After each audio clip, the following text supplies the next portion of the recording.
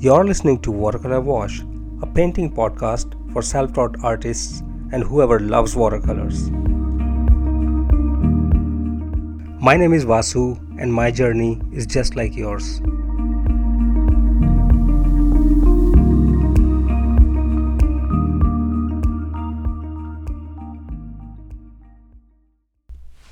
In today's podcast, I'm going to talk about a very important topic, and the topic is how to control your watercolor. So, as you all know, it is always being said that watercolor is one of the most difficult mediums where you have very little flow. And one of the most difficult parts when it comes to watercolor is to control the flow. If you are able to control the flow of water, you're able to control the whole painting. And watercolor just becomes as easy as any other medium. So we'll go and discuss this more further in detail, and I will also give you some tips and some exercises to do how to control, and you can in return let me know did it work for you or not. I have a few lessons as well out there somewhere. If you wish to have a look at them, I'll share the link below. So let's talk about it more in detail. So as you know that watercolor is, as the name suggests, it's water and color in your brush. And we have four unique wash types: wet on wet, wet on dry, dry on wet, dry on dry. So all these washes in the same order is having lesser water. Wet on wet, when your paper is wet and your brush is wet. So that's your wet on wet, and both the things have more water. And then there is wet on dry, which is your paper is dry, but your brush is having more water. So by more water, I want to say more flow. Your brush will transfer more color and more water in the paper. And to have it controlled, you need to understand how much water do you exactly need. Until and unless you are doing something like like a cauliflower effect on the watercolor, on the paper, or if you want to do like a really loose watercolor, even in the loose you don't need so much water. So you have to keep in mind how much water do you really need. And to keep that in check, I would suggest you have two things right by your side. One of the things is something which can absorb water. It could be a tissue paper, it could be a paper towel, or it could be a sponge, which is highly recommended because a sponge is reusable item, so you can always have that. Second thing that you need to have is another, I think, a low quality watercolor paper by the side, just like a rough, so that you can always test how much water do you have and get the idea of it. And I will also talk about thin paint and thick paint. um, uh, Higher flow doesn't mean higher color intensity, or higher color intensity doesn't necessarily mean less water. So we'll talk about thin and thick paints, but let's come back to the topic and get to the flow again. So the flow is, if you go to any digital painting apps, for instance, Procreate, or I use Adobe Fresco myself, and you'll see in the settings you will see flow and paint mix. So when we are talking about flow, it's exactly the same thing that they're talking about in the application.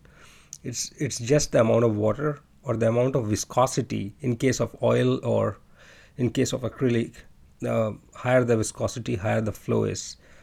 And same thing is with water. There's very little viscosity, but there's a lot of flow in that. So what you need to do is you need to either use a tissue or a paper towel and absorb some of the water before you're going to paint on the actual painting, and try it on the paper that is besides you. It could be any paper. It could be It's preferable if you have another watercolor paper from very old painting. It doesn't mean to have to be very important, or a low quality watercolor paper, or even cartridge paper is fine, just to check how your flow is. So once you know how to do this flow, once you know how to control this flow, you will be able to see, like, it's very easy for you to control your painting. Otherwise, what happens, once you mess up the flow of the water in your painting, you start messing it up again and again. So it looks overworked. You never get the intended result. And that's how you get into a trap where eventually the end result is not a good result, and at the same time it's not satisfying. I have told this in a lot of my interactions with other people, that you do painting to get relaxed, and if you don't follow all these things, if you don't follow a little bit of small plannings, then it becomes painful for you usually, and a lot of people get frustrated and leave it midway. So with watercolor, if you want peace of mind, just know how to control the watercolor, and this single thing will change everything for you. It doesn't matter how bad quality your material is. If you're able to control that, you will still be able to get better results. I wouldn't say the best, but you will definitely start looking at it in a much different way. Since we are in the same topic, I would like to give you some examples where you can find this kind of control, and some examples where you can look at physically happening this phenomena and apply in your paintings. The best way to learn is try it yourself, but I will tell you where you can look at. So if you know an artist called Stan Miller, an American artist, still living, very good artist, and I like his works as well. So when I was a beginner, I genuinely don't watch a lot of YouTube videos. I don't watch a lot of YouTube videos, not because of the ego or something that I don't want to learn. I generally don't watch it because I don't want to ruin my style, which I have already accumulated. So what happens is, when we follow a certain artist, if we are picking up his methods and techniques and skills, it's completely fine. But if we are picking up their style, and after a few paintings you do from that artist, you try and even if you try not to, you end up picking up their style or getting inspired by them. So I try and avoid that. So I don't watch a lot of Stan Miller, but he had some really good basic watercolor skills videos in the beginning of his YouTube channel. So he had like a numbered class on YouTube. So I think class 9 or class 11, there's somewhere there, you will see, it's on YouTube, by the way. Stan Miller, StanMiller, great artist. I love his portraits. It's a little bit unconventional than others, but I like his portrait style the most. One of the most liked portrait style of mine. And he did teach about controlling the brush. So as soon as I saw that, I thought, like, I used to wonder about it, and I found out some methods for that as well with the tissue. But as soon as I saw that thing explained to me by someone else, I was really happy that I'm going in right direction. So do watch that. Or there is so that video is just like a like a small skill tutorial. But if you want to see that in application for an whole hour by a master, have you ever heard about Sergei Tamrev? So Sergei Tamrev is a Russian artist, a watercolor artist, and he majors in sky. I have never seen anyone making better sky than him. There are a few close match. I think Kamti Harusaki from Japan, but Sergei Tamrev is amazing in sky. And I think there is one or two demo only on YouTube, because he does not own any YouTube channel. Somebody uploaded his like tutorial for a moment, And I came across to that because I was looking for his paintings, which are very rare to find. Now I found his Instagram. But before that, I looked in on YouTube. They have his paintings, and I went through this tutorial how he draws. So the whole tutorial for 1 hour is just a clear demonstration of how to control the water. Extreme amount of control. He painted wet on wet, and he told that I hardly have water in my brush. And that was amazing to hear, and amazing to see. So if you guys want to see that, you can do that as well. I'm going to create a Skillshare class especially explaining this and demonstrating this in various paintings. But if you want to check like one of my paintings, I'm trying to upload a picture on this a cover of this episode.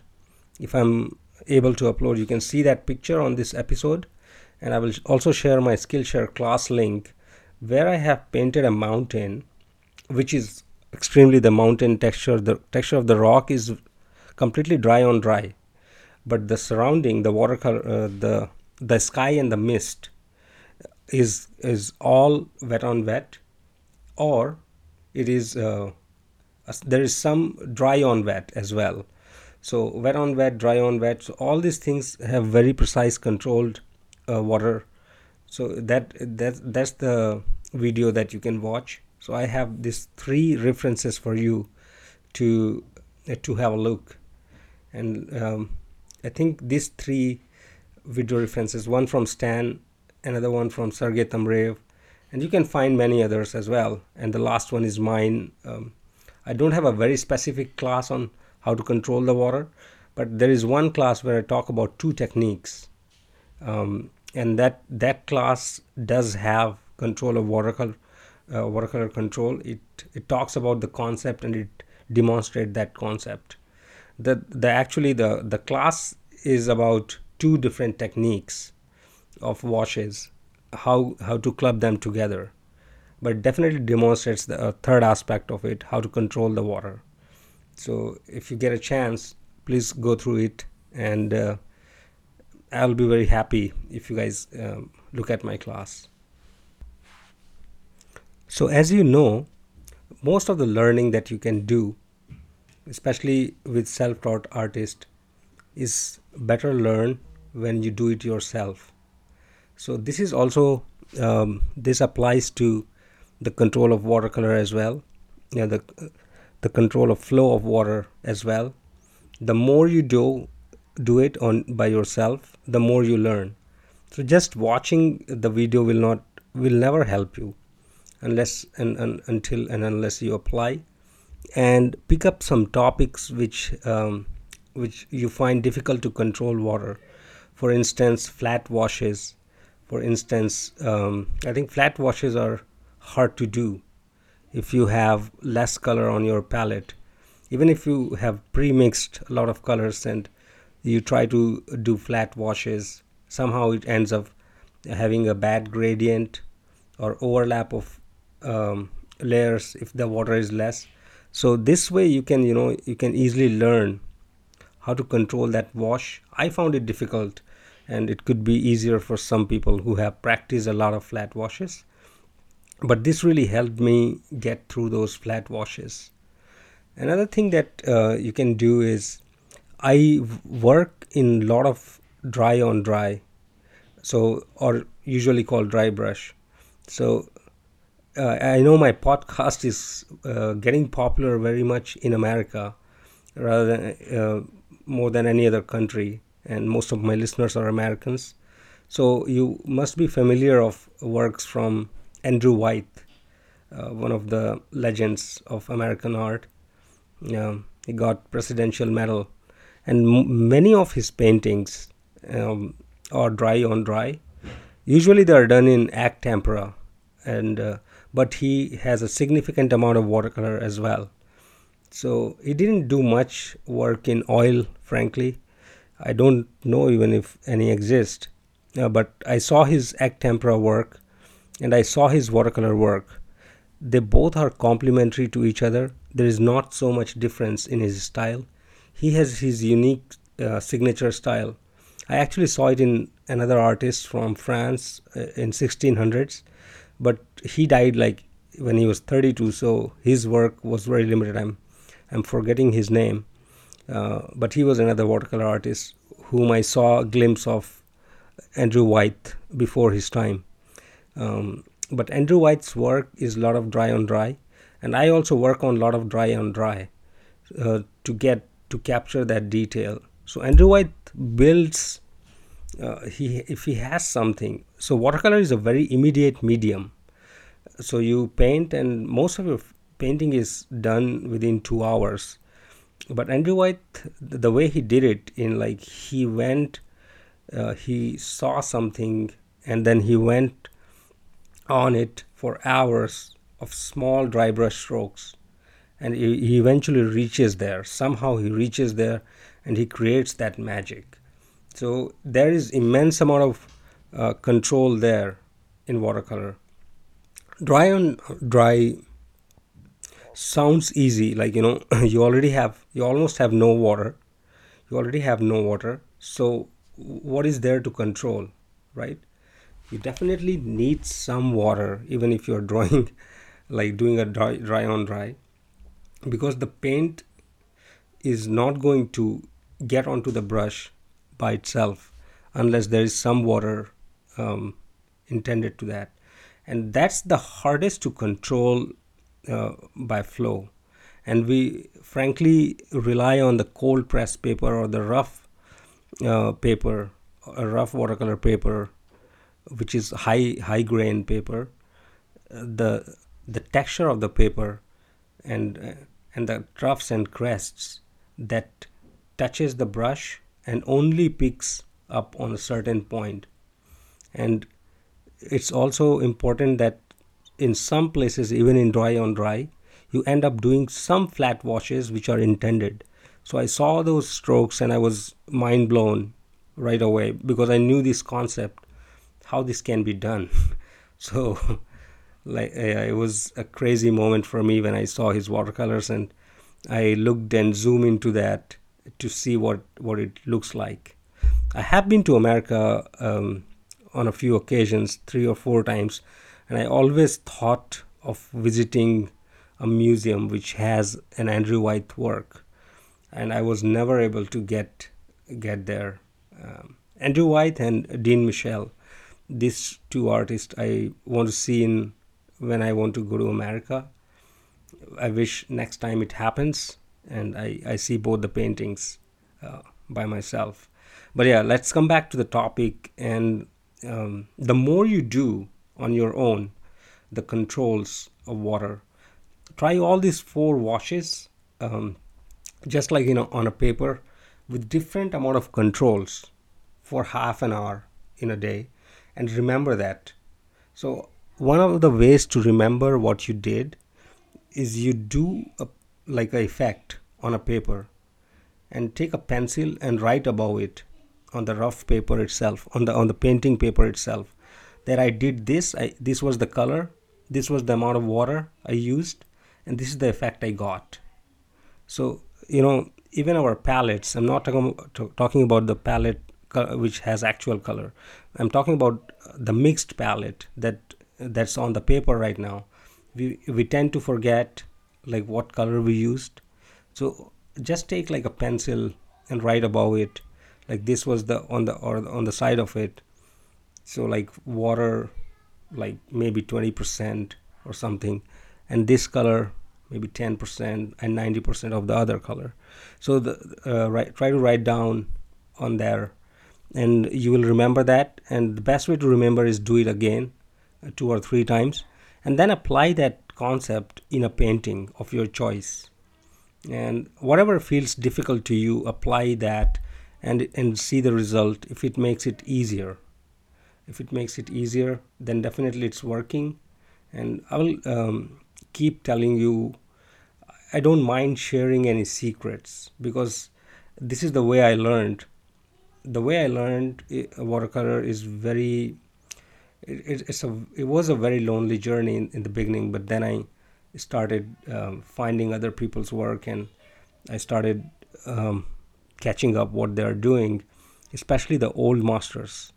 I go to the Google Arts and Culture application, and if you go to that app, you'll see one very interesting thing, and that interesting thing is you can zoom up to the painting size, which is incredible to have a look at the actual brush stroke or to the actual stroke, so it makes it much more easier. And that's how I like kind of reverse engineered it, or kind of um, interpreted it, that what was used and what was, how it was intended to do, and what was the result.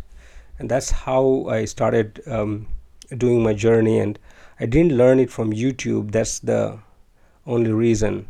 And if you can go to my um, Instagram, you'll see a couple of portraits that I did. One is I did of Christopher Hitchens, and I know it's a very controversial he was a very controversial man, but I did that portrait for one effect which was coming on his forehead, which was very oily forehead, a lot of shine, and at the same time I have to maintain the warmth of his rest of his face, and the shadows. It was a very interesting click. So I took that image and I painted it. So you will see it is a very unconventional watercolor portrait, and yet very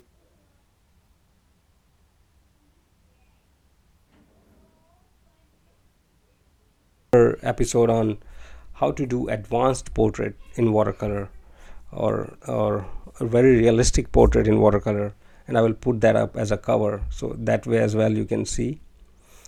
And I'm intending to do 3-part portrait workshop. So the workshops I do in China is mostly for English speaking people. Currently I live in China, by the way, for my job, and there's a group of people here, a group of foreigners to say, who um, who come once in like 2 or 3 weeks, and every week we have a workshop. Sometimes it's oil, sometimes it's acrylic, and I go and teach their watercolor.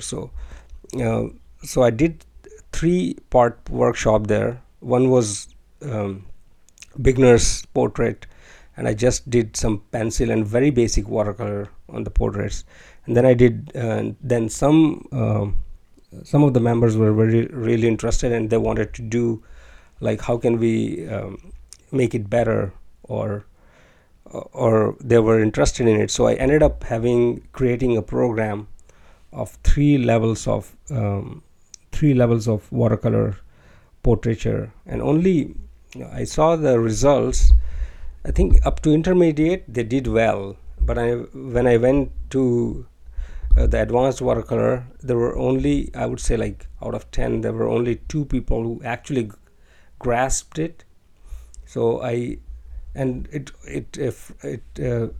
actually wasn't the fault of the people or my teaching as well. It was mostly about the practice.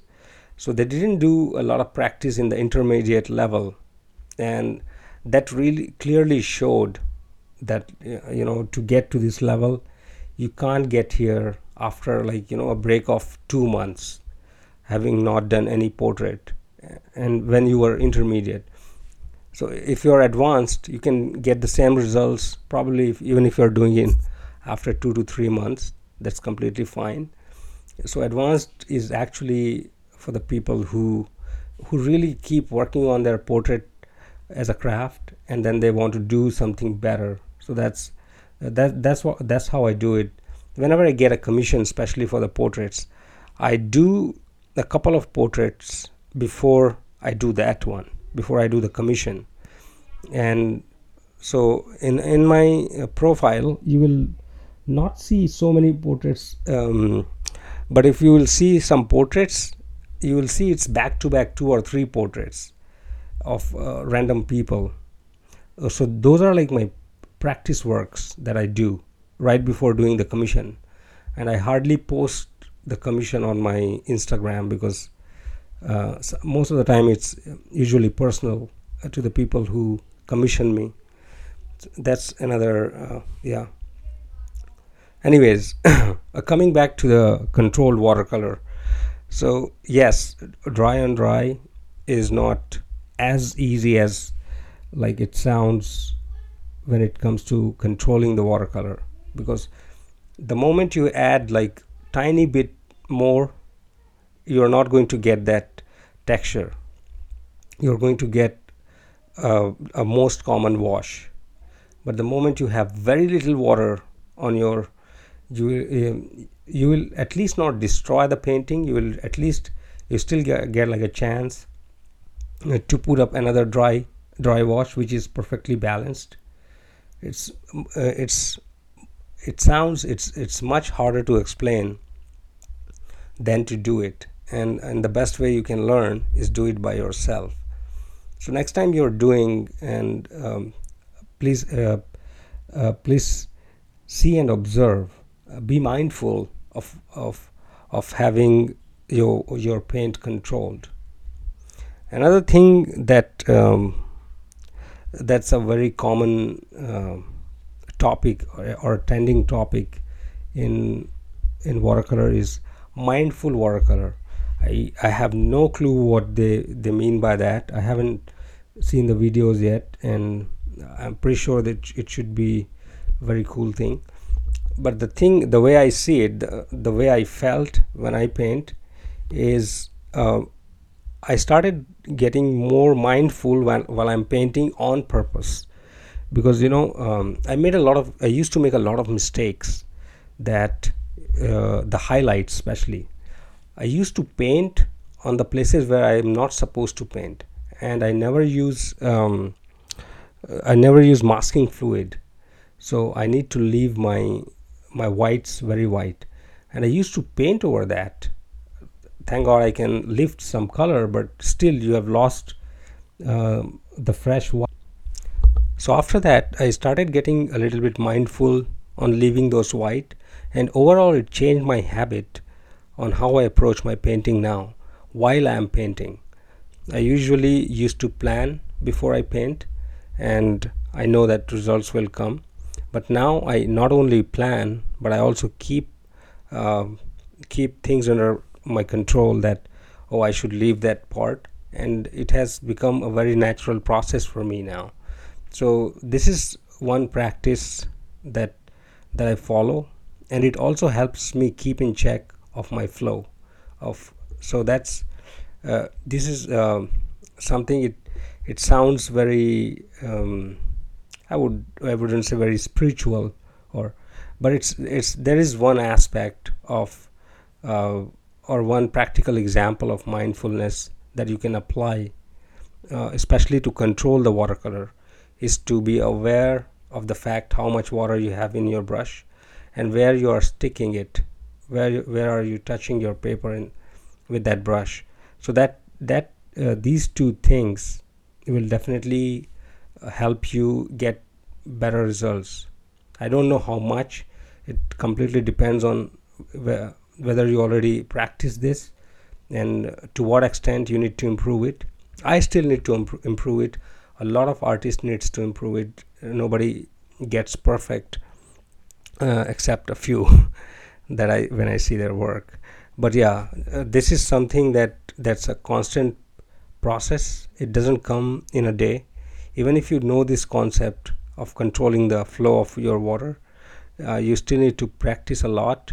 And I would say, once you are good, like you have done each kind of painting for nearly 50 to 100 times, you will be very good at it. And another way to do it is, once you're getting better at certain paintings, start making bigger version of it. Then you will really know whether your proof of concept, where does it stand.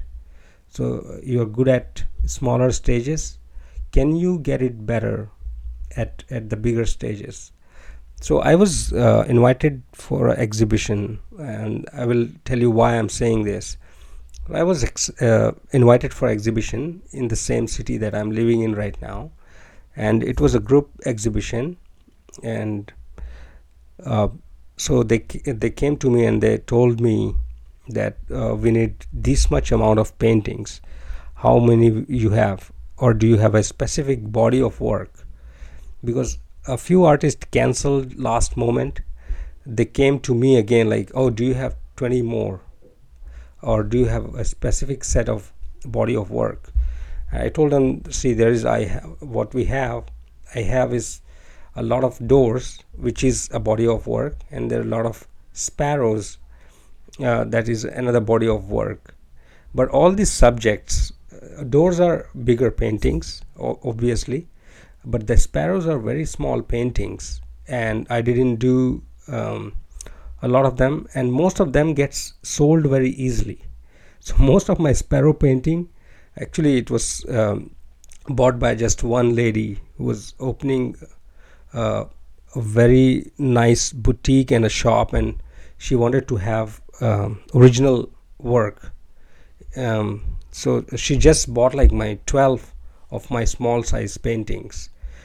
All of them were sparrows, and I had a few before that exhibition, but none of them were big enough. So it's very important that you have bigger paintings as well. So if you look at the sparrow paintings of Rukiye Garib, so Rukiye Garib is a Turkish artist, and she has a twin sister, Ruhiye Yalgin. So sorry, Ruhiye Yalgin does the sparrow, and I think she's the best. And Rukiye Garib is definitely more successful. But if I look at the Ruhiye Yalgin's work, both of them follow the same color scheme. Both of them, I think, they have learned from the same master, and the style is very same. But if you look at Ruhiye Yalgin's paintings, and I will write it down in the description, their names. They are twin sisters, and I would, in the beginning, I thought they're daughters of watercolor. That good they are. So I looked at her bird paintings, and they are full size paintings, like A0 size painting, 76 centimeters by 52 centimeters. So that's just sparrows, all those, and magnificent watercolor work. So once you capitalize on a certain subject, try also making bigger versions of them. I currently have A2 size paintings. A2 size, one of them is A1. I just have one A1 size painting, so that's not good enough to get in very big gallery or very good gallery. Of course, a lot of galleries promote small works, but if you really want to be ready for a good gallery exhibition, you need to take care of a lot of things. For instance, size is one of them. Framing is another aspect of what frames suit your painting, and especially with watercolor, the glare is a problem that comes with the glass, and then the studio lighting. So your colors should be not, like, it depends on which gallery you're going. So all those things, what kind of saturation in your colors is needed to suit for that gallery. It's sometimes, even if your work is great, extremely good, looks great in pictures, when actual exhibition happens, and until and unless you have a very unique idea of how galleries work, like what kind of light they're, whether it's a white light or it's like a warm light that they're going to use, and a lot of things that matters. So it's good to have a good body of work, or something that you really do have multiple variations for the occasions. You have to be ready for that occasion. You can go to the same gallery and put your 4 paintings on there, and you think two of them looks great here from a third person, and then those two should stay there. The remaining two should stay in either in an online shop or in another gallery, or just like a like anywhere you can display it, or at your home. So these are the things that you can do. Yeah, we went way off topic there, but I think it was a uh, good perspective to look at your own paintings. So let's come back to the topic of control. So there's not much that I can talk about anymore about the control of watercolor. Having a tissue or having a sponge will definitely help you nearby. So the concept is, you don't drink a lot of water unless you have a bottle besides you. Same thing is true with our habits. So if you keep a tissue right next to your painting in your reachable distance, right next to your board, your panel, it will always it will become a habit that you touch the paper before you touch the tissue, before you touch the paper. So that's one of the habits that you can cultivate, and it will help you in long run. Yeah. And second thing is having another paper, a rough paper, where you can check your colors, where you can check the intensity of the colors. So I wanted to talk about thin and thick colors. So I think we still have a little bit of time in this podcast, and I can talk about it. And it's a heavily misunderstood concept. I will try to simplify it for you. So the best way to understand thin color and thick color is to, let's say I have a color green, and it's a dark green color when you take it fresh out of tube, and you create a very thin mixture of it. You take some water and just the surface of the color, and we are still on the palette, and you have thinned down that color. But now your brush has some water and some color. So if you mix very little amount of that color with very little amount of water, it's still like the lightest value of that color, and you again dip it in the tissue, and then when you apply it, it would be a thin color. And then what is thick color? So the thick color is like the highest value of that paint, and applied with little water, and so the amount of color is more than the amount of water. So that becomes thick color, and you apply, and in both the cases you have same amount of water.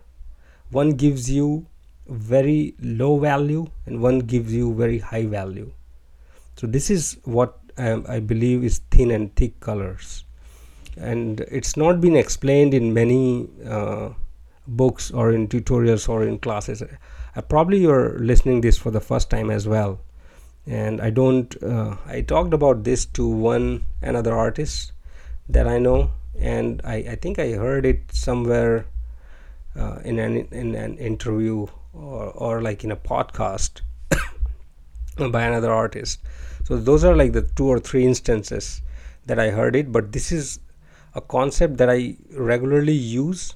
I try to apply. You use it too, but you probably might have not known the name or the term for it, and I'm not sure if thin and thick colors is the right term for this as well.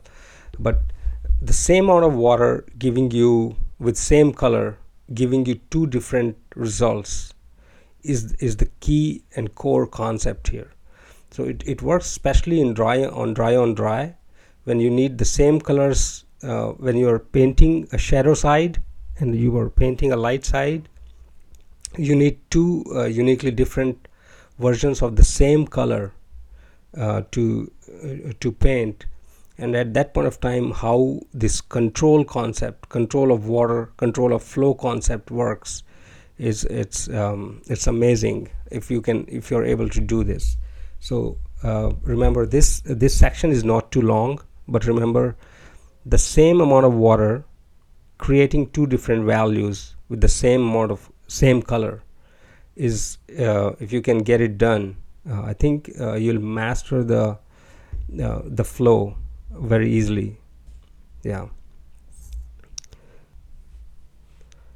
So thank you for listening to today's podcast. I recorded a few more episodes before that, but I thought it was not worthy enough to put it out.